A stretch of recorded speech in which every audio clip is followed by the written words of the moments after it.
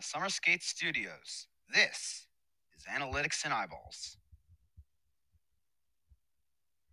From the Summer Skate Studios, Analytics and Eyeballs is brought to you by Top Golf. At every Top Golf, it's about fun, climate-controlled bays, increased safety measures with your choice of games, as well as our sports bar and restaurant.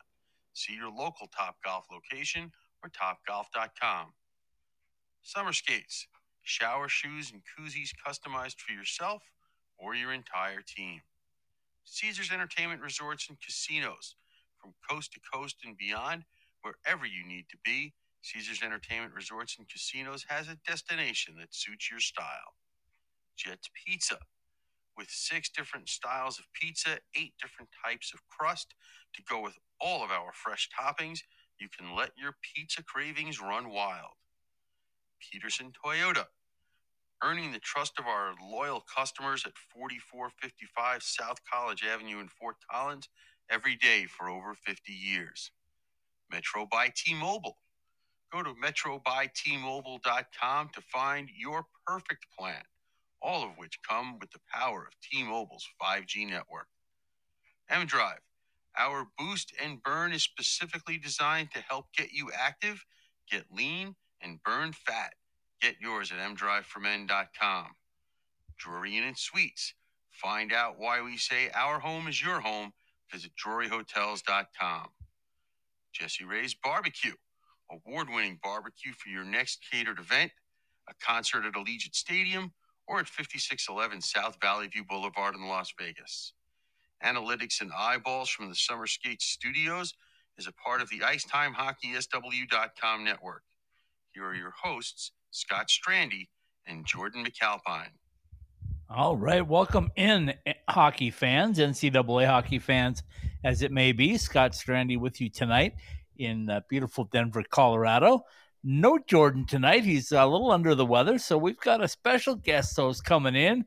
My man, Nick Maxon, is with us. Nick, can we call you formerly of the Husky Productions, or what's the best title for you right now? Free agent? We can say free agent. Yeah, I think that works pretty good. Well, thanks for coming in on short notice. I texted you this morning. I said, hey, any chance you can join me? And you graciously accepted, so thank you. You're very, very welcome. Always a pleasure to be on, and always great to talk hockey with you, Scott, so more than happy to be on. All right, here's your challenge for tonight. It's not much of a challenge. This is analytics. We'll see. This is Analytics and Eyeballs. So we try to break down this show, Nick, into 2 forms. What our eyeballs tell us, what we see, and what the numbers tell us. So tonight during the off season, I thought, you know what? Let's play around with this a little bit. Let's talk about the guys that we know. We can't certainly get to all of them, but some of the guys that are have made the jump from NCAA hockey to professional hockey, and how they seem to be doing and what our eyeballs are telling us they are doing. And then the second half of the show, we'll talk about this ridiculous number of people in the portal. We'll also talk about who's gone, who's coming, who's still there, and try to figure that out. I ran across something today, Nick, that I thought was I ran across a couple of things I thought were interesting. One of them in a positive way, one in a negative way. I don't know if you've seen these two, but more than likely. somebody tweeted out something today about since 2018, there's been, I believe, 8 new college hockey rinks. Did you see that? I did see that one. And they were talking about Bentley being in 2018 and all the way up, and they're going like, wow, the growth of college hockey is really on its way. Some of the names in there were already NCAA teams, some were not. And I thought that was kind of interesting, so we'll get to that. The bad news segment that I just saw a minute ago was the Hobey Baker Award winner suspended for 6 months. I've got a lot to say about that, but we'll definitely get to that later, because I think that if you just read the headlines, you're not getting at all the full story of what's actually happening. And I think, there's a lot to unpack on that one for sure. Yeah, we'll get to that in a little bit, but I saw it, and the headline, of course, is like damning, and then I read a little bit more, and I'm going like, okay, maybe this is just a little bit of a headline grabber, but like I said, we'll get to that in a minute. So first and foremost, let's talk about you. You were at Husky Productions. Now you're a free agent. Any leads on where Nick Maxon is going next? Yeah, I mean, obviously the big draw for me is the play-by-play aspect of hockey. So there are some leads out there. A couple, there's one in the AHL that I'm pursuing. There's some junior as well as some you can say the EC teams that I'm also pursuing. So I'm trying to find the right fit for me. It's got to make sense in a couple different forms, but for me, that's the number one job I'm pursuing is something in hockey play-by-play. Would prefer the television aspect of it, but radio also find that's where my roots really do kind of get entrenched is in the radio aspect of things. But it's a work in progress. It's a lengthy process, so patience is key with that, Scott. But things are moving, and they're going to accelerate here the next few weeks as the EC's wrapped up. American Hockey League, their regular season wraps up here the next week or two. So I'm expecting things to kind of get a little bit more steam here in the next little bit, and obviously excited to see where the process takes me. Well, we're looking forward to finding that out. Obviously, I hope that they don't tie you up too much, so I can get you every now and then. But that's just selfish on my part of it. But I don't know if you heard, we're growing, my friend. We added 3 new teams to NCAA hockey coverage. Changed our name slightly. We are now College Hockey West Live. That'll be our Sunday and Tuesday podcast. We'll keep Analytics and Eyeballs because I like that and the format on that end of it. And then Wednesday night, we'll stick to the ACHA coverage with the Great West College Hockey podcast. But interested in finding out what people think out there. We're thrilled to have the 2 Alaskas in Lindenwood. Your thoughts? Does that fit our demographics, I should say? I think so. I think it's just the start of what should be a culmination of the old trip out west, the old pioneers as they call it, as they continue to trek westwards. Am I getting that right, Scott? Yeah, Paul and I are both pioneers. If you've seen us. Yeah, no, it's fantastic. I think especially the 2 Alaska schools who really have gone through quite some ups and downs the last few years, especially with some conference realignments. I mean, we can go back to 2013 and, the old WCHA, which essentially is now dead with the rise of the CCHA. They've really been looking for, to put it for lack of a better phrase, a permanent home. And, there's still a lot of questions to be answered, but something tells me, Scott, that they may have some solutions if things go the right way. Shortcoming, they just probably have to maybe survive in advance, as they say, the next few years. And if they do that, I think there's some good news coming for both of those schools, as well as some others that you have aforementioned as well. Yeah, well, my co-host normally on Tuesday and Sunday night, Paul Hornstein, Paul well, has a great plan on how to realign this thing. It's just nobody will listen to him. Well, I suppose when you're from Long Island, New York, I think there's just by sheer geography, there's going to be some folks that will maybe turn the dial, but we can't help with all those folks. That's okay. We still love Paul. Paul says that everything to him, every hockey team in the country right now is west to him, so he can include everybody in that. But anyway, so we're happy to have the 7 teams now in the NCAA. We're in the middle of what we do is breaking down the teams and recapping with the coaches. So last night we had Chris Mayotte on from Colorado College, and that was a lot of fun because Chris likes to talk, and I think he tells us a lot of stuff, maybe more than he probably should, but we appreciate it. and he's a wonderful human being. Got a chance to chat with him a little bit at the NCHC Media Day back in October. Then when he visited St. Cloud, got an opportunity to chat with him. This guy just has an aura around him. I'm not sure if that's the best word, but he's got a very infectious personality. He's a great communicator. He obviously projects that he cares about his players. He cares about teaching the game. He's one of those new coaches that I think is going to bring Colorado College. It'll take him a little bit, but we'll bring them back, I think, up the ranks in the NCHC. He's, again, I can't say enough great things about Chris, and I think he's going to do some really good things down there in CC, which was once, as you probably recall, Scott, quite the predominant program in college hockey down there in Colorado College. So I'm excited to see what he takes the programs. I think he's going to do a really good job. Yeah, totally agree with you.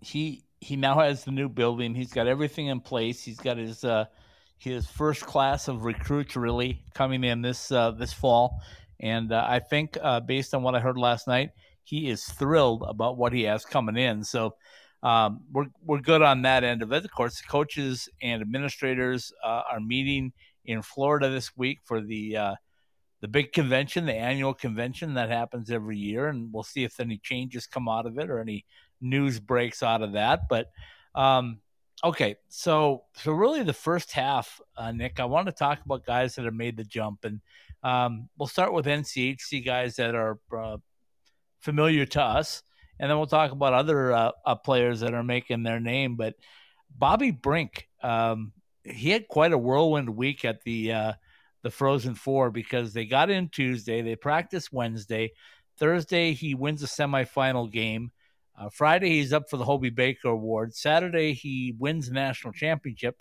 Sunday morning he signs a contract with the Philadelphia Flyers, Monday he practices and is introduced to the media in Philadelphia, and Tuesday he plays against the Washington Capitals, and they line him up against Alexander Ovechkin. Quite a whirlwind for a kid from Minnetonka, Minnesota. Quite the whirlwind. Great kid too.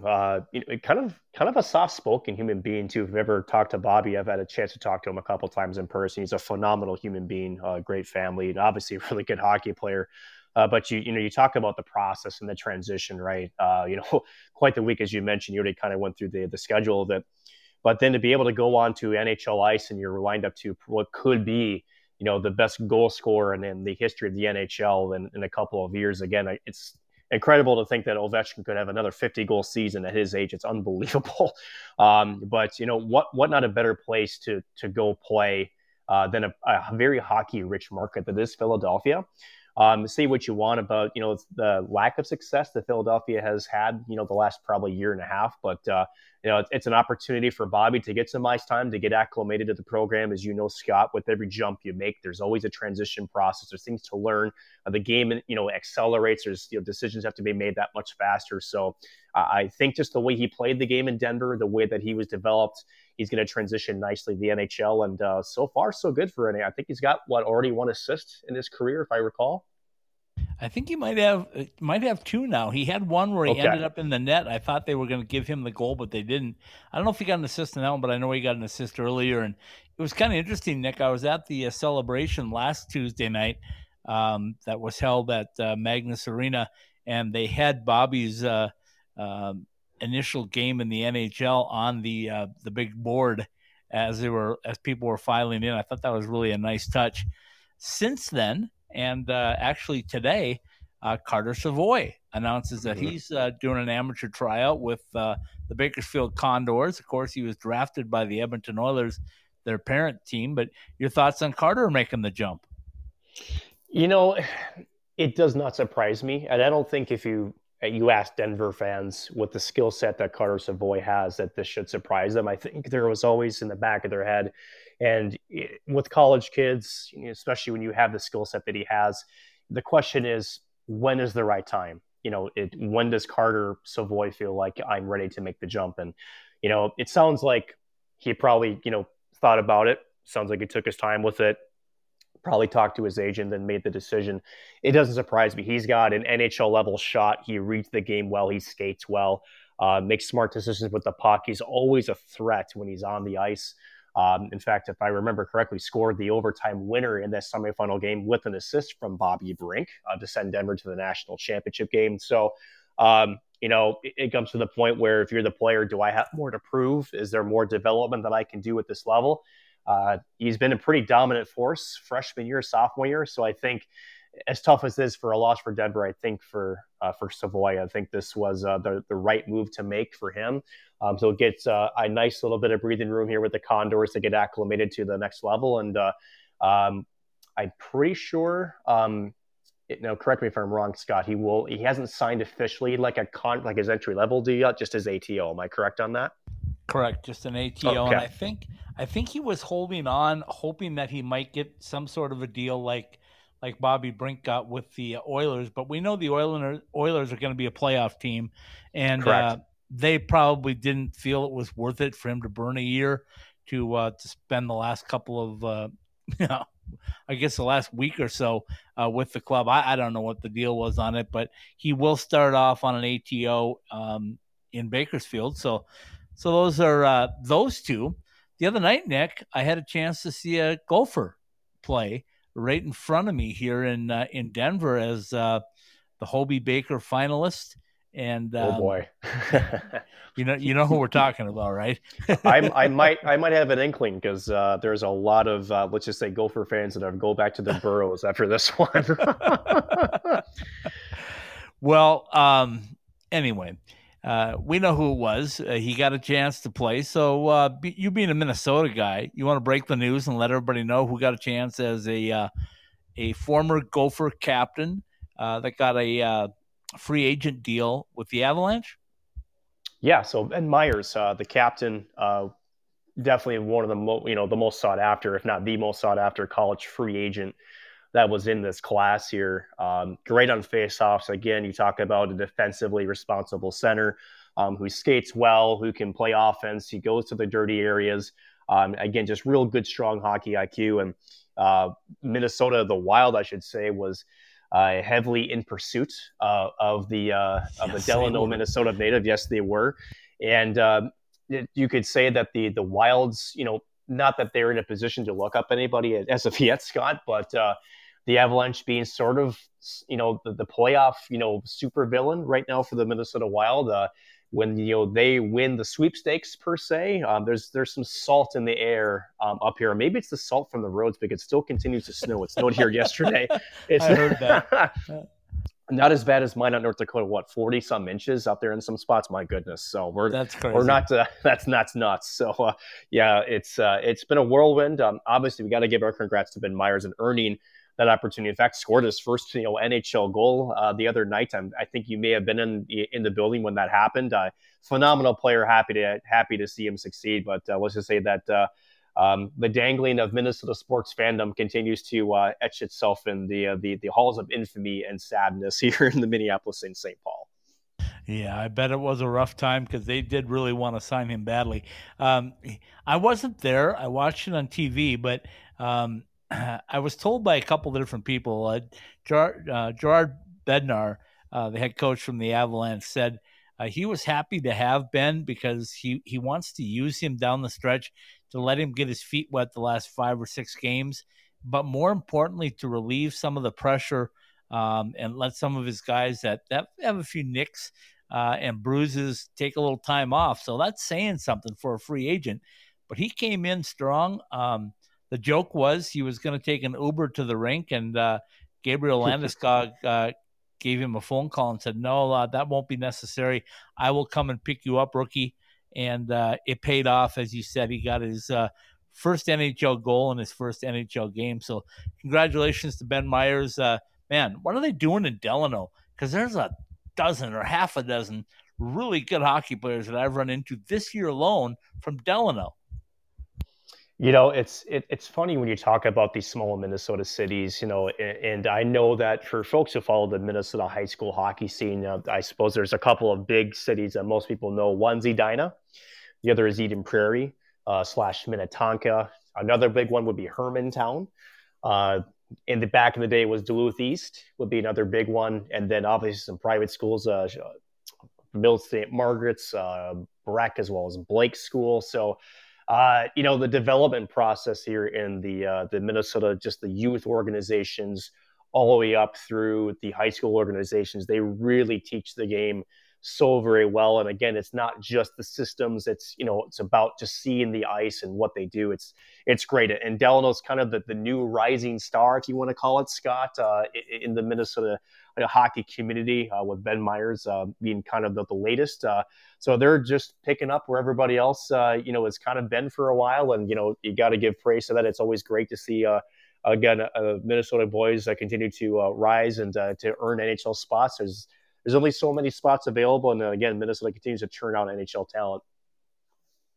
When you talk small town Minnesota, and of course I grew up in a very small town in Minnesota, northern Minnesota, but you start thinking about Roseau, you think about Warroad as the small towns, but Delano's not anywhere near them. It's much closer to the Twin Cities, correct? Much closer. In the Twin Cities is almost in a similar way, kind of like the Denver metro area, where you have a sprawling urban environment that's got all the big city, bells and whistles per se, but you go out not that far, 20, 25 minutes, and all of a sudden you look around, you're like, well, if I didn't have a compass or GPS, I may not know which way I'm turned. So it's phenomenal. It's a great mixture of where you can kind of get away from the urban life if you want to, but you have all the big amenities that a city offers. It's a nice little mixture, and Delano kind of on the edge of that. It's great. Again, you're not talking northwest angle like you mentioned with Royal to up there in the upper northwest part of Minnesota, but you're certainly close enough to the cities. And I think they benefit off of playing some of those, teams here in the Metro, again, to have a little bit more of the access to the rinks and the training. So it's just great to see that expansion outward continues to affect some of those schools. Okay, next on my list is Nathan Smith, the Minnesota State Maverick. Signed his deal to play with the Coyotes. I'm sorry, Nathan. Anyway, he did go to the Coyotes and got a chance to do his rookie lap. And I think he's still with the big club. I'm not sure if he's spent some time in Tucson yet or not. But again, another great hockey player. It's getting a chance to get his feet wet this year in the NHL. Your thoughts on Nathan? You saw him play an awful lot at Minnesota State Mankato. I did. You talk about a forward with a right-handed shot that's got some zip and some accuracy to it. Nathan Smith can create offense anytime he's on the ice. When him and Julian Napravnik were on the forecheck and things were buzzing and they were cycling, they were one of the hardest two-man duos really to take the puck off their sticks. And again, you talk about just how smart these players are. At that level, Nathan Smith was one of the smartest hockey players I could watch. Just knew how to create space, knew how to buy time. He understood different situations and what you're supposed to do, whether he could be aggressive or you needed to back off. So just a phenomenal career for Nathan Smith. Cannot wait to see what he does. Is it Arizona or Houston? I can't remember. I suppose it will have to wait and see. Ask me in a month. My friend. It may not be even that far off, right, Scott? But again, when you get drafted and when you get the calls and you sign an NHL deal as a player, it doesn't matter what the situation is. You're more than happy to go play pro hockey. And for Nathan Smith, no question about it, he's going to have quite the fantastic pro career and probably on that roster right now too, Scott. Probably a top 6 forward already, just in terms of what he can bring on the ice every single shift. Okay, then we have to jump to Michigan, but we're not going to go the way you would think at Michigan. I'm going to go to a guy who I still think has perhaps the most upside, if I can even say that. And don't punch me, Michigan people, I know. But Brendan Brisson, I think, has the most upside over even Matty Beniers and Owen Power. I know those are great players, but they've come along and they've always been at the top and the top draft picks. But Brendan Brisson's flown under the radar. His dad, Pat, a super agent, and Brendan has just jumped right in Henderson and taken off, and I think he's going to be a factor. I was on a Vegas radio show today, Nick, and I said that very same thing to Vegas fans. I said, cap relief is coming your way in the form of Brendan Brisson next season. You're not wrong by that. Brendan Brisson was one of those, I don't know if you want to call him a late bloomer because he really wasn't. He had all the skill sets. I think maybe the big thing that people knocked on was not the biggest kid in the world, but certainly one of the most skilled. And, he's the kind of guy that has the attitude that it's not the size of the dog in the fight. This guy goes in and he is not afraid of anything. Goes in the corners. He's scrappy in front of the net, and holy cow, when this guy is skating at full speed, his hands are lightning quick. His mind is even more quick than that. It's like warp speed if you're Star Wars fans. It's nuts. Just reads the play so well, gets involved, and again, he's going to have quite the impact on the Vegas Golden Knights. I'm agreeing with you, Scott. As soon as next season, when they're probably going to need some cap relief, and unfortunately for Vegas, they're going to have to make probably some tough roster decisions as early as this offseason because, and one of them that won't be as tough will be to probably have Brandon Brisson coming in the lineup. I would be shocked if he's not on the starting roster early next October. Yeah, they were asking me in Vegas today. They said, do you think he's top 6 or where do you think he falls? And I said, I don't know that he's top 6 yet, but he's going to get there quickly because he's got all the attributes as you just mentioned. He's extremely good at finding the dead areas in the ice. Mm-hmm. And when he gets open, this is one of the things I've seen him play a lot this year.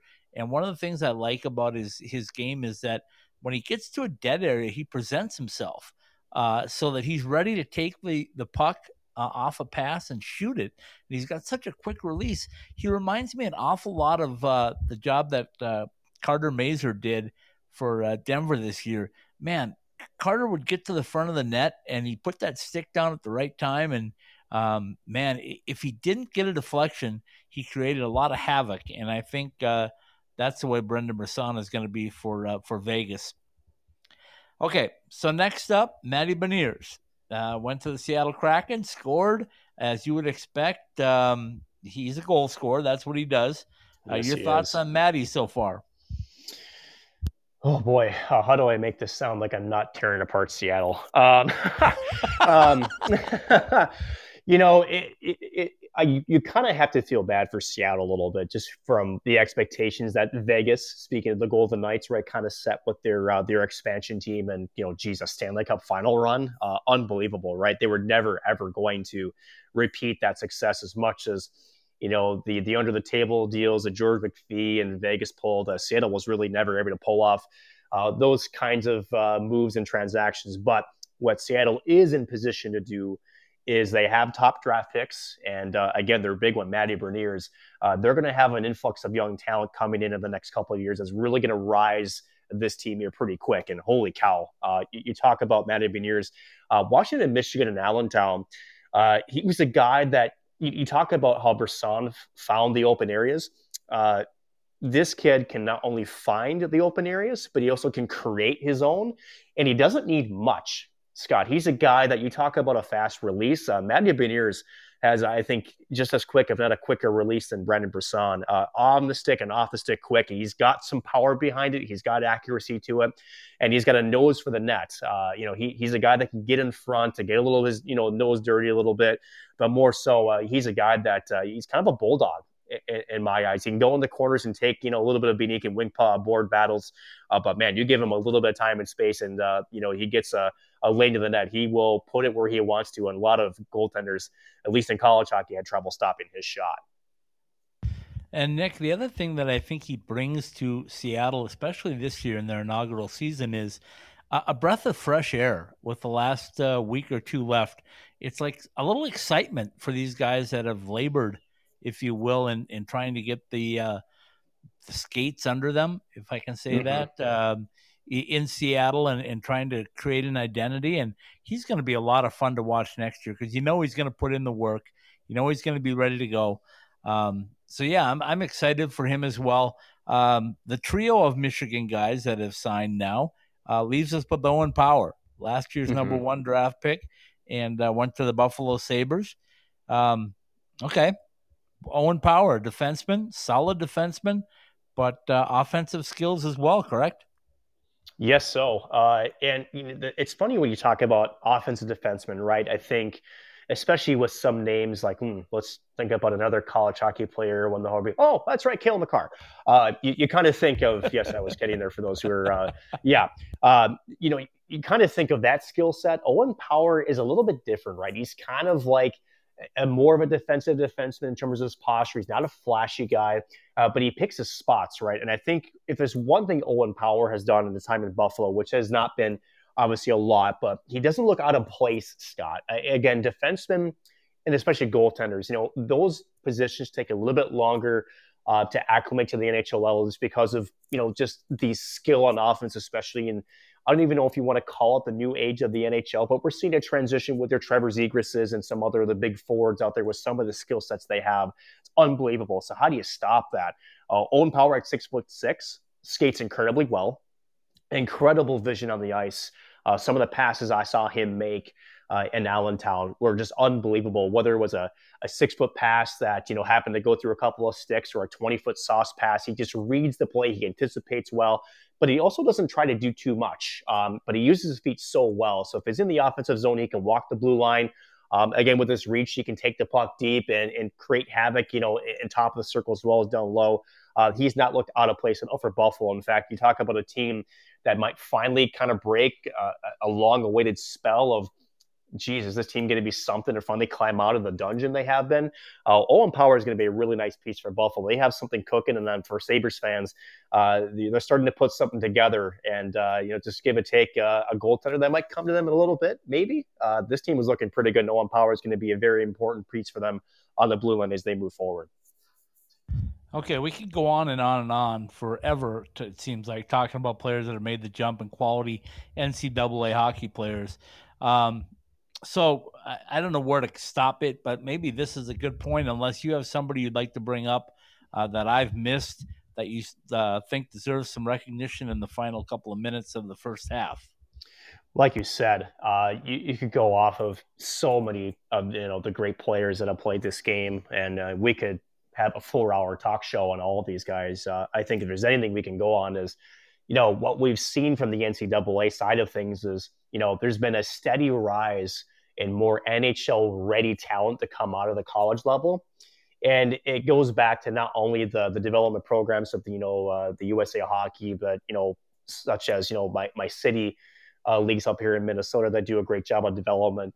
College hockey is on the rise. And in fact, the OHL or the CHL talent is still in a different league than the NCAA tournament, but we're starting to see NCAA guys come to rise, and they're starting to get looked at a little bit more seriously in a wider hole. So I'm really glad that we have such a nice, strong class, because I think it only will get better, and college hockey itself will grow in popularity when these guys continue to come out, sign pro deals, and actually prove themselves in the National Hockey League. So I think it's just great that we're talking and have not enough time to talk all these players, Scott, because more is to come, and I can't wait to see what happens next year. Okay, so we'll talk portal in a minute. We'll take a quick break, be back in about 4 minutes, and we'll talk about one guy that decided not to go. Well, there's more than one, but this one was a pretty big standout. Again, for your Gophers, that's a little tease. Arizona fans, keep your ears open, because somebody's coming back to the Gophers. I thought maybe there'd be some portal news on him going somewhere else, but we'll get into that in about 3 minutes as soon as we hear from some of our partners. This is Analytics and Eyeballs, and we'll be right back. More than 140 live games from the nation's best college hockey conference. Ready for you wherever you are, however you want to watch. Your favorite team is on NCHC.TV. On your phone, tablet, or stream to your TV. Subscribe now to watch the best in college hockey at NCHC.TV. If it's NCHC hockey, it's on NCHC.TV.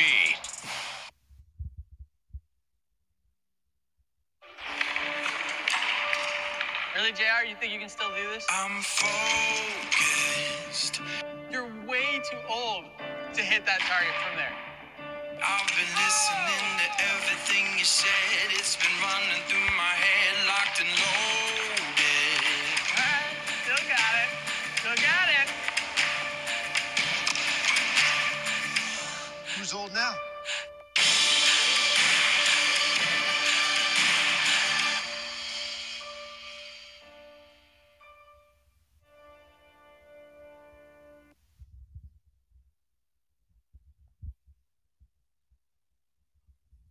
Ask any hockey player in the Desert Southwest, and they'll all tell you the same thing.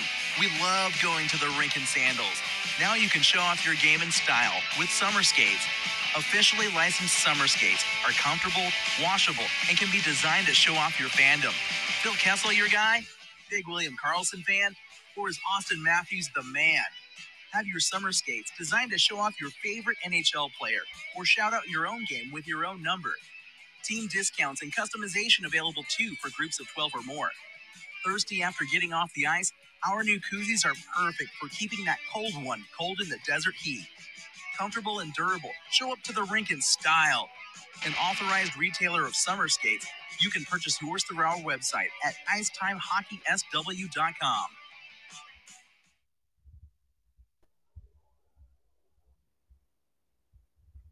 From the Summer Skate Studios, this is Analytics and Eyeballs. All right, welcome back in, hockey fans, NCAA hockey fans as it may be, or hockey fans just anywhere around the world. This indeed is Analytics and Eyeballs. It's our Monday night show where we break down what our eyes tell us and what the numbers tell us. Scott Strandy with you in Denver, Colorado tonight. My co-host is a little under the weather, so we brought in the pinch hitter, Nick Maxon. And Nick, I think you're west of the Mississippi right now, aren't you?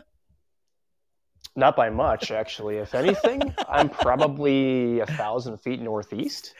Okay, I was close because we call anything west now, west of the Mississippi. So you're good. We'll grandfather you in on that one. But that works. Thanks for joining us again. We appreciate it. We talked the first part of the program about guys from the NCAA that have made the jump from NCAA hockey this season to the NHL or the AHL, and there's been a lot of them. Of course, we couldn't touch on all of them. We just highlighted a few to kind of make the point of just how good the quality is at NCAA hockey. That being said, there's something called the portal. It's a new concept over the last 5 or 6 years. But, last I looked, Nick, it had over 300 players in it. I don't know if it's changed. I'm sure it has, either up or down. But the portal, I'm going to let you define it. You define what the portal is for us.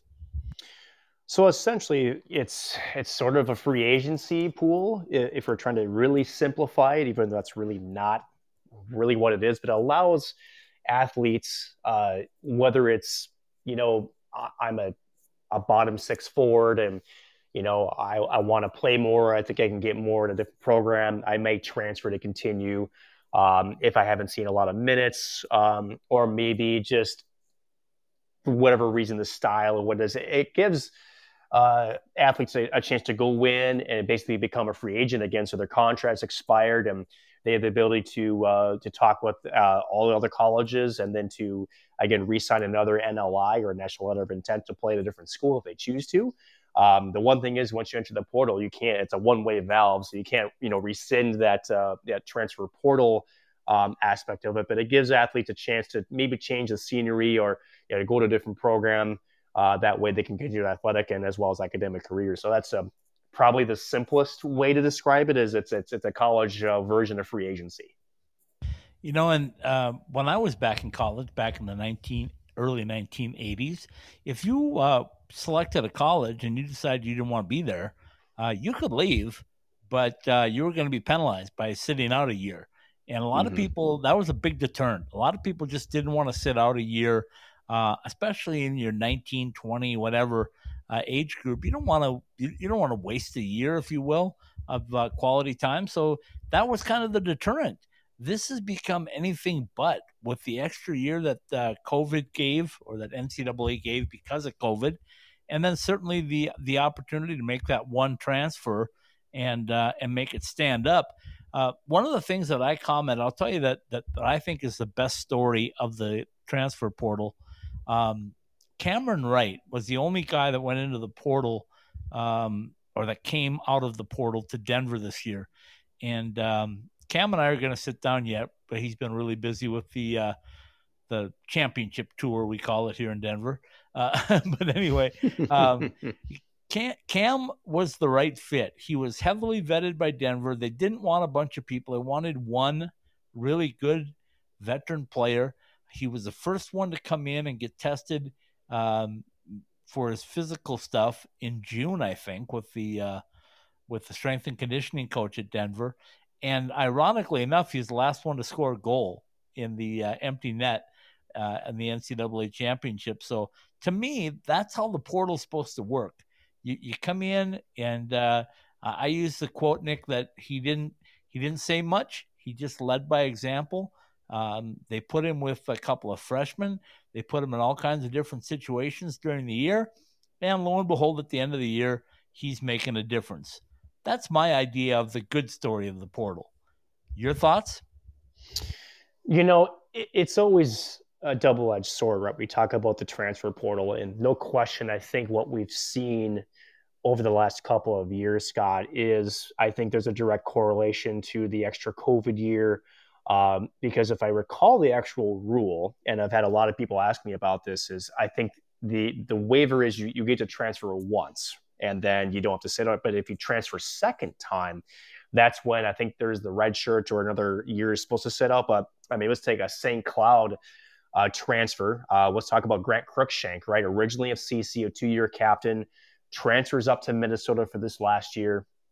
Had a decent year, wasn't too crazy productive, but now again transfers again to St. Cloud State. Now, obviously, the Huskies will be more than happy to have them. Their center depth has just been demolished with graduates as well as others leaving for pro contracts. So that's the player side of it, right? Is you want to go where you think you can win or be a leader or whatever the reason might be. On the school side, and I think this is where the other side of the coin is when an assistant coach, and that's mostly for schools, that's who's out there doing the recruiting. Those are the boots on the ground per se. Those are the guys that are spending, countless nights traveling. They're meeting with family. There's a lot of energy and money that's poured into the recruitment process, and to have essentially this one-time waiver or where a player can choose to say, you know what, thanks, but no thanks. I think there are greener pastures on the other side. That's the argument against it, right? Where it's, there's so much money being invested in energy into getting the coaches, the right players that they think will be a good fit to help them be a contending team. And for a player to say, you know what, whether it's I don't like it here or whatever the case may be, and they can just enter the portal and that's it. It's a double-edged sword, and I don't know if there is a perfect solution for that, but it definitely has changed, especially with the COVID eligibility, where you're seeing a lot of players taking advantage of this extra year and really trying to find either whether it's more life in their athletics or just trying to find a different system so that way they can continue to chase whether it's a pro dream or just have another opportunity to play more college hockey. In the sense, it's a complicated puzzle, and the solutions to whichever way you kind of stand is there could be many, and nothing are perfect. Yeah, and when you look at that portal, one of the teams that, of course, we follow that's been interesting, and I think Paul Hornstein has joined us, so we'll have him voice in on this. The Arizona State Sun Devils have once again dipped into the portal. Last year, they took 5 or 6 guys, and I don't know if it worked, to be honest with you. I'll let Paul chime in on that. But this year, they've gotten some quality players already coming in, and they've picked up some younger players. I mean, sophomores instead of grad transfers or seniors. So, Paul, if you're with us, why don't you pipe in on what Arizona State's done with the portal? I have no opinions about anything. Oh, okay. Paul doesn't have any opinions. Good night, everybody. I guess that wraps it up. Well, listen. The portal giveth and the portal taketh away. I think that you can't, if you're going to go in there and dig out one player that's going to be a one and done, you can probably do that. But if you're going into the portal and taking 4, 5, 6 guys that are ones and dones, at least in this situation, it didn't work. Okay? There's no question that ASU needed to improve in their own end. I mean, basically, they went out and revamped their entire decor. But I don't think that necessarily works long term. Like I said, you want to go in there and grab one guy like Denver did, and I hate to use that example because that just gives Scott more ammunition to wave his pom-poms. But they're crimson and gold tonight, my friend. Whatever. You are so wishy-washy with these. It just depends on the moment. You can go in there and grab one guy, but you can't build your program long-term like that. And no, you can't. And so to me, it's hard to tell because not only do we have the extra year for COVID, you also have guys that are that are leaving because they're grad transfers that can leave too. So now you have the one-time transfer rule, and grad students who've earned their degree are also allowed to go somewhere else.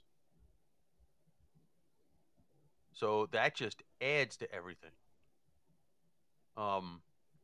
Tell us who's on their way to Arizona State and why it's different this coming season than this past season.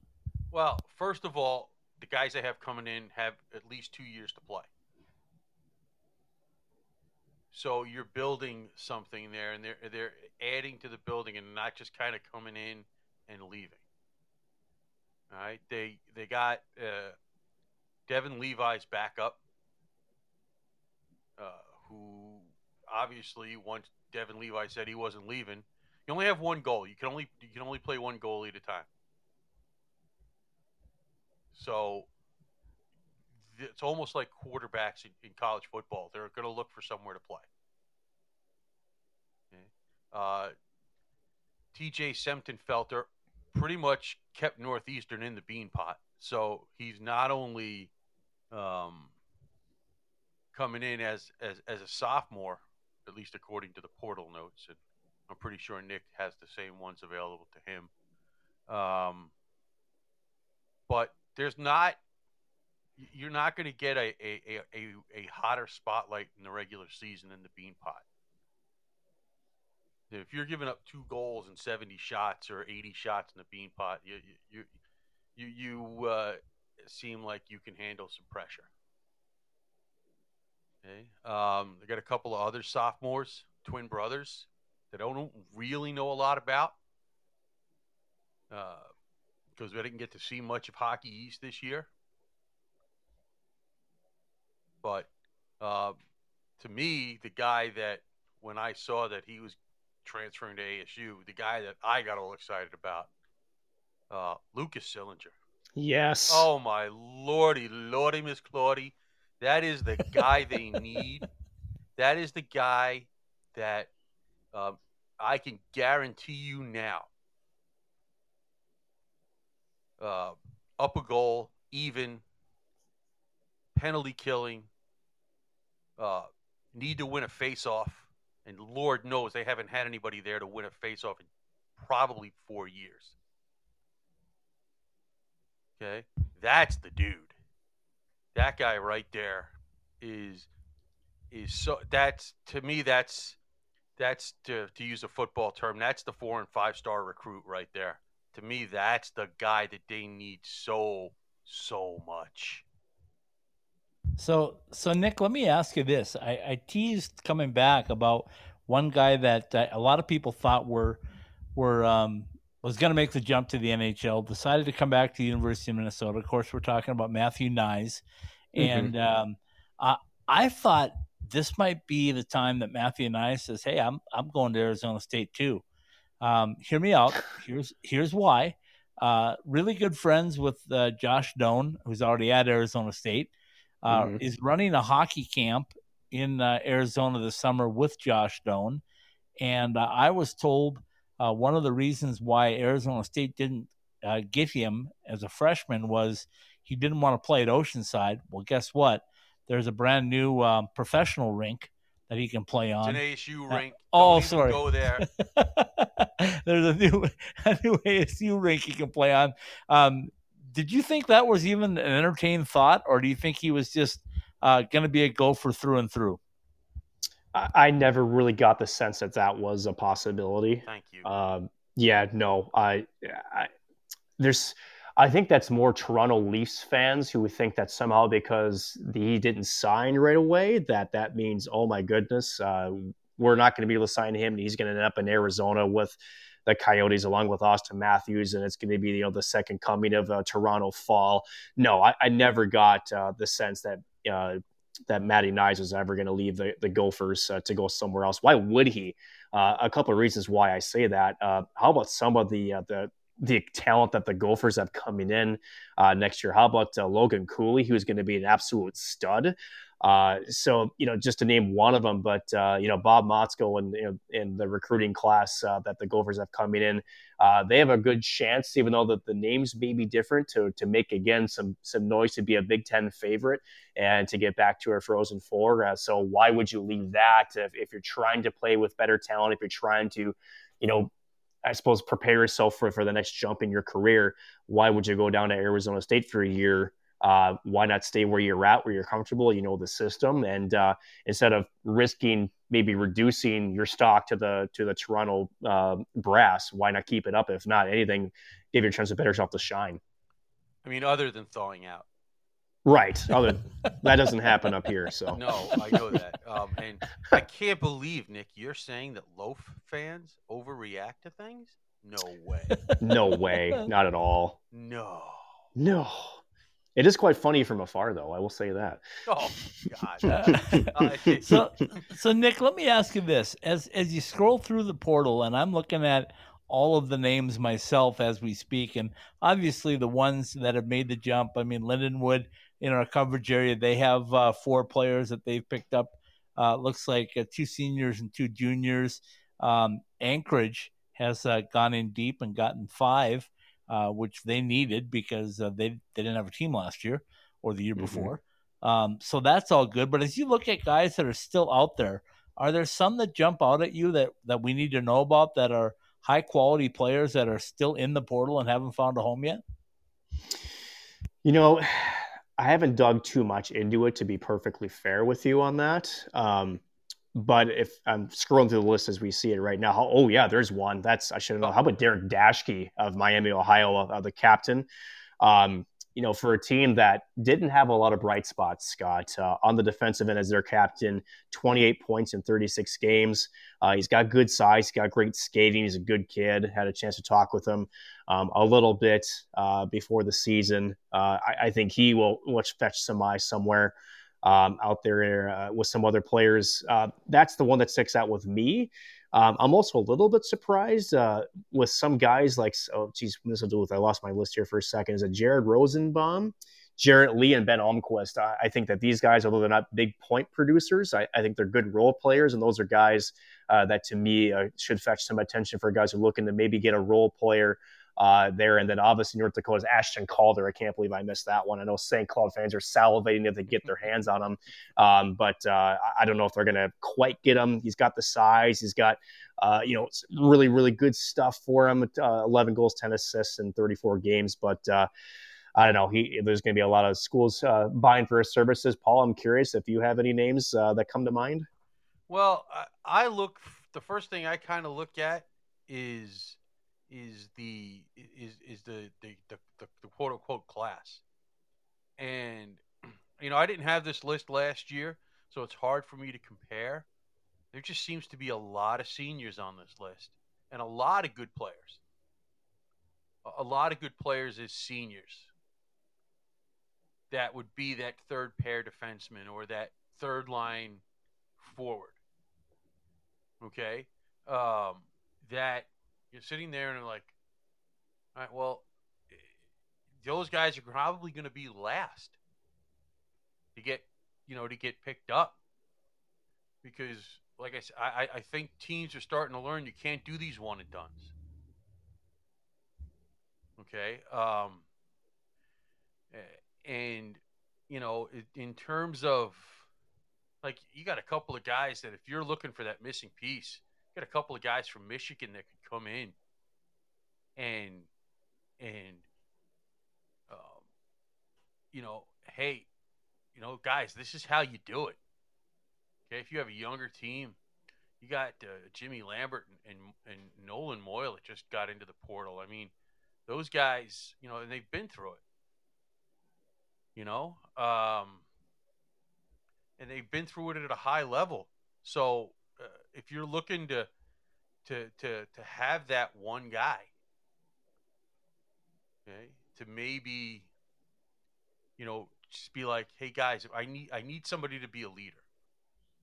I need you to come here and show the way. Okay. Isn't that the kind of a guy that you would go after? Yeah, I think I talked about that. A guy named Cameron Wright. You know, Let me ask you. Let me ask Nick this. When I look at some of the guys that left Minnesota, and I'm talking about defenseman Ben Brinkman to Notre Dame, Jack Perbix is in the portal. Grant Cruikshank, we already mentioned, to St. Cloud State.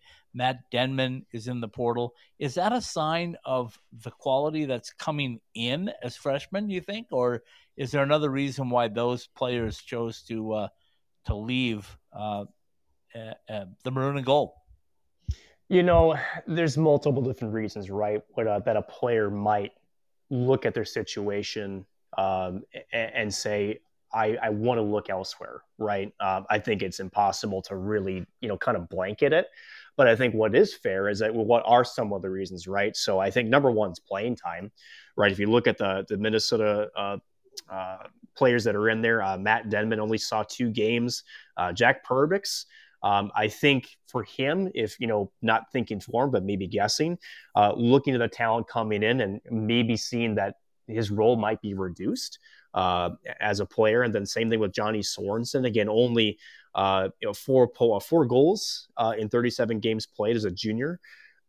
So not really a big point producer for them. So it could be where, okay, maybe my production wasn't as great. These highly touted freshmen are coming in.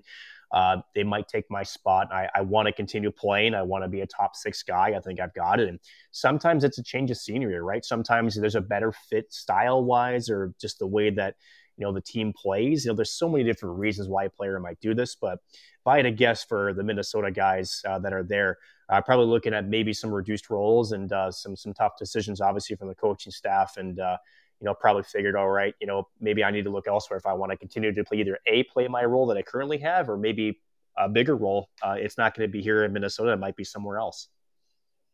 Paul, let me ask you this one. When you look at the UMass guys that they got off the portal, one jumps right out at you. Cole Brady, sophomore goaltender from Arizona State. Good fit for Cole? I think he wants to, once again, this is like goalie merry-go-round, just like the quarterback merry-go-round in terms of college football. There's only one net, and ASU had Ben Cross had it. And I don't want to say he had a superstar year because he didn't. I mean, he was okay, had his moments, and then they decided, and then they recruited and signed Gibson Homer off the U.S. National Development Team program. And then they bring the kid in from Northeastern. You can't have 4 goalies in practice. That's for sure. You can't have them at all. Yeah. I mean, you could, but somebody would be standing around doing nothing. It's just we knew one of them was leaving, and I think you'll see there's a lot of goalies in this portal, and maybe it's just because there's 250 names again, but there's only one. There's only one net. Guys want to play. It's a lot easier to land a spot as a forward, as a defenseman, than as a goalie.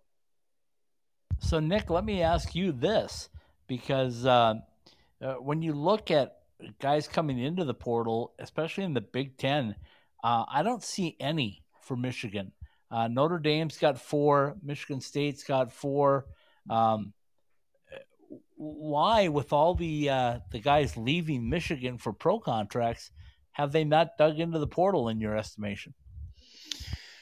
So I think it goes back to what Paul said. When you have that level of talent, yes, you're trying to replace it in a sense. I'm not sure if the portal is the way to do that. And the other part of it is, as a player, if I'm in the portal, it is an agreement, right? There it is. Does the player want to go to Michigan, and does the school want the player there? So there's a couple of angles you can look at this. I think Michigan has another good, solid recruiting class coming in that they've dug some young talent. And to them, they may be looking at this as like what Paul said. Maybe we like the transfer portal, maybe for a player or two to fill a hole and fill a very specific need. But again, with the transfer portal, and I think Paul would attest to this, it is a high risk type acquisition. Look at St. Cloud State the past 2 years. I'll just use those as an example. Seamus Donahue and I'm trying to remember the forward 21. Gosh, I can't remember his name. It'll come to me in just a second. But they were Jared Cockrell. There it is. Very instrumental to get that team to the Frozen Four in the national championship game. And then this last year, when we had a guy like Aiden Spelcy come in from RMU, just wasn't the fit, wasn't quite the player that we thought we were going to get. And towards the end of the season, halfway towards, he was kind of in and out of the lineup, really wasn't earning his spot. They were hoping he'd be kind of a fix down the middle to replace Will Hammer. He wasn't. So for a team like Michigan, I don't think you really have to dig into it too much. I think you're confident in what you have returning. You may go back into the portal if you see something that you may need to fill 1 or 2 spots, but I think they're confident with the group they have coming in as well as what they still have. I think they don't see it as something that they necessarily have to go in and crawl for 5 or 6 players. Nick, here's the other thing that we haven't really talked about too much in the last few months, okay? Because of the COVID year, because of the portal, guys are having their scholarship offers pulled, or coaches are deciding we changed our minds, just like players decommit. And there's got to be a lot of that going around too, because there's more recruits because of the extra COVID year. Correct. So you don't necessarily, it all adds up to there honestly being even more than in the past, more spots than roster spots, more players than roster spots. And that's with 2 new teams coming in this year and 2 more next year. Okay, so we're running out of time, but I want to get 3, this in whatever there. The heck it is. I want to get this in there because we got Paul on, and we all know, speaking of pom-poms, nobody shakes them harder than Paul does for the current Hobie Baker Award winner. So that news just broke. Nick, you've got a lot of insight on it, so maybe you can just run down what in the heck happened with Dryden McKay. Well, again, I think, effectively was feeling some after effects of a COVID positive case, was taking what he thought was a wholesome supplement that was supposed to help alleviate some of those side effects. And after taking a test, it was found that it had a banned substance, even though, if I gathered this correctly, Scott, that substance wasn't labeled into the what he purchased, so it wasn't displayed. And I think what's so fascinating and so, pardon my French, but so dumb about the situation is Dryden McKay has to essentially accept a penalty for doping when I don't know how in the heck you can expect a player in this particular instance. And for those who haven't read the Elliot Friedman story, or for those around, please make sure you read the full article, because honestly, the headlines I think are very misleading. That right. When you see the word dope and you think that somebody intentionally is trying to cheat, and they don't deserve all the accolades that they've given, and they're anyways fill in the blank that you'd like. This isn't that at all. This is somebody who thought they were taking something that didn't have anything that would be illegal or banned, and it was found out that there was a mislabel, or what do you want to call it. And here's the weird thing. He's taking a hit on this from his reputation, from his chances to play pro hockey, and these supplement companies are left unscathed. And I find that incredibly stupid and fascinating at the same time, that he bears all the consequences, yet the people who are creating these get no consequences at all. And Nick, if I'm not mistaken, this is not something he went to a doctor and said, "Hey, give me," or correct. It's just something he bought off the shelf. Correct. That's ridiculous. That's got to be against FDA regulations, no? You would think, or it should be. And obviously, I'm not a nutrition expert and what has to be labeled, what's not. I think if we were, maybe half the food we eat probably would not be on the shelves. Maybe it is right now. But it is really too bad, because for someone who had such a high profile season, won the Hobie Baker, there's such a spotlight on Dryden McKay. I know that he's contemplating his future and what does he do next in his hockey career. And now, his image is probably forever tarnished, and it shouldn't be off of a decision that he made in good faith, and nothing he could have done differently that would have prevented what has transpired here in these last few, 12 hours when this news broke. And this Well, is not like he went. This is not like he went to some guy, like say some athletes in some other sports that um, are not in a monumental place. Who just I didn't know what I was doing when he went to some guy that basically said, "Here, take this. This is what this is." Yeah, that's a fact. I know we don't have a whole lot of time left, but two things that come to mind for me is this came about February, first part of February, and he had to deal with this, and then the suspension was sent and then rescinded until further review or whatever it was, so he was able to continue to play. But knowing that and having to continue to play as a goaltender and keep your focus, holy cow, I can't imagine that. And secondly is, according to the article, it says he'll be ineligible to play until October 11th, 2022, after accepting a 6-month period of ineligibility that began on April 14th. So what's the net outcome of this? He's basically not going to play until October 2022. Does it really, other than the hit on his reputation, does it really affect him, Nick? I do think that whether it's fair or not, there's going to be organizations that will ultimately have questions on him, whether it's fair or not, and which is terrible. It's not fair at all. But do I think after the smoke kind of settles, or the dust settles and the smoke clears and we realize the fire is gone? And I think, if anything, what I hope comes from this is, I suppose, more look into these situations and whether can we really fault the player for this? Is this something like Paul says, like when you go to Washington D.C. as an 8th grader and you see a guy on the back of his minivan with suitcase, say, "Hey, I got Oakleys. They're real Oakleys, and like $10." I mean, come on, it's the same thing to me. So I think that he ultimately, after whatever you want to call this ban is, it almost feels like, okay, well, it's out there. We got to do something, because if we don't, then our hands are tied. That's kind of what it feels like to me. I think he will eventually find a landing spot. There's going to be a team that will take his talents, because when you're a Hobey Baker winner, there's going to be a team that will take a chance on you. And I think he'll be fine after that. Well, I'll say this, and this is the two things that pop into my head. Number one, this is just brutal. This is, to me, just being a fake tough guy. Just like the IOC. Russia is banned from the Olympics, but that's okay. The Russian Olympic Committee is okay. That's fine. That's not the same thing. And then I wonder, as I look at it, is this why Edmonton signed Ryan Fanti instead of, Antti Ranta instead of Dryden McKay? Possibly. That's a lawsuit, baby. That is a lawsuit.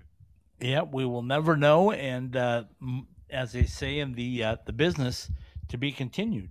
We've got many more days to talk about it. Nick, thanks so much for filling in. I love it when I can call you and you jump in as a pinch hitter and keep us informed on what's going on with that long-term plan as a free agent. And you're welcome back anytime, my friend. Well, as always, you can text me anytime. I'm always happy to come on. I love doing this stuff. I love talking hockey, and it's kind of like, when you go out like a couple days without coffee and you're like, okay, what am I doing? I need a fix. So this is a great fix for me, Scott. So I'm always happy to come on. Always enjoy it, and let's keep the conversation alive, because college hockey is on the way up, boys and girls, and I can't wait to see how it continues to spiral upwards, and happy to be a part of it. Listen, all right, Paul, you came in late, so you get the fun of doing the read. Whatever. From the Summer Skate Studios, Analytics and Eyeballs have been brought to you by Drury Inns and Suites, Drury Plaza, Lake Buena Vista. The newest official Disney World hotel is now booking for stays starting this October at druryhotels.com. Metro by T-Mobile. Switch to our $60 a month plan, which includes an Amazon Prime membership. See one of our stores for details. Buy Summer Skates. Whether you use your own name or number or that of your favorite player, show your game off in style with personalized shower shoes and koozies. See SummerSkates.com for more information. By Behind the Mask and BehindTheMask.com. No one knows goalies' needs better than we do. See the website for our 3 Valley locations and more. Liberty University, strengthening your faith and your game at the premier ACHA M1 program on the East Coast at liberty.edu. Jesse Ray's Barbecue, 5611 South Valley View Boulevard in Las Vegas, where our food can be summed up in one word: perfection. By M-Drive, supplements to fuel and refine your drive at mdriveformen.com. Peterson Toyota, our staff at 4455 South College Avenue in Fort Collins works hard to make sure you get the right car that fits your needs, new or pre-owned. Jets Pizza, more than just great pizza. You'll love our wings, sidekicks, and more. Find a location near you at jetspizza.com. And by Caesars Entertainment Resorts and Casinos, where the action is from the Atlantic to the Pacific and around the world. Analytics and Eyeballs and all of the Ice Time Hockey SW podcasts are live every week on the Podbean app and available for download at the iTunes Store, Podbean, Google Play Store, Spotify, Stitcher, the iHeartRadio app, and on the TuneIn app. Ask Alexa to turn on your ITHSW podcasts. Analytics and Eyeballs from the Summer Skate Studios is a part of the IcetimeHockeySW.com network. Very well done, my friend. Nick, thanks again for joining us. Paul, thanks for giving your the final word. We're going to start calling it that part of the segment now, your final word, because you always have some good stuff to bring it. Promise. Tomorrow night, Paul. Go ahead. I was just going to say, Nick, just make sure you're available when we decide to do our realignment / what we want to see the NCAA tournament thing become. So just keep yourself available for that. Always available, Paul. Nick, that's a 4-week deal we're running through the month of July. Perfect. I'm ready to go. Let's do it. Yeah, let's do it. Anyway, all right. Paul and I will be back tomorrow night with another episode of the new College Hockey West Live, 7:30 p.m. Mountain Time, live on the Podbean app. Wednesday night, Stephen Marsh and myself will be back with you for the Great West College Hockey Podcast. And it goes on, folks. We are the quad pod of college hockey podcasts. We'll say goodnight with Little Roger Klein, the Peacemakers, De Niro, or I'm sorry, it's Hello New Day. Little Roger Klein, the Peacemakers, Hello New Day. Good night, everybody. Good night.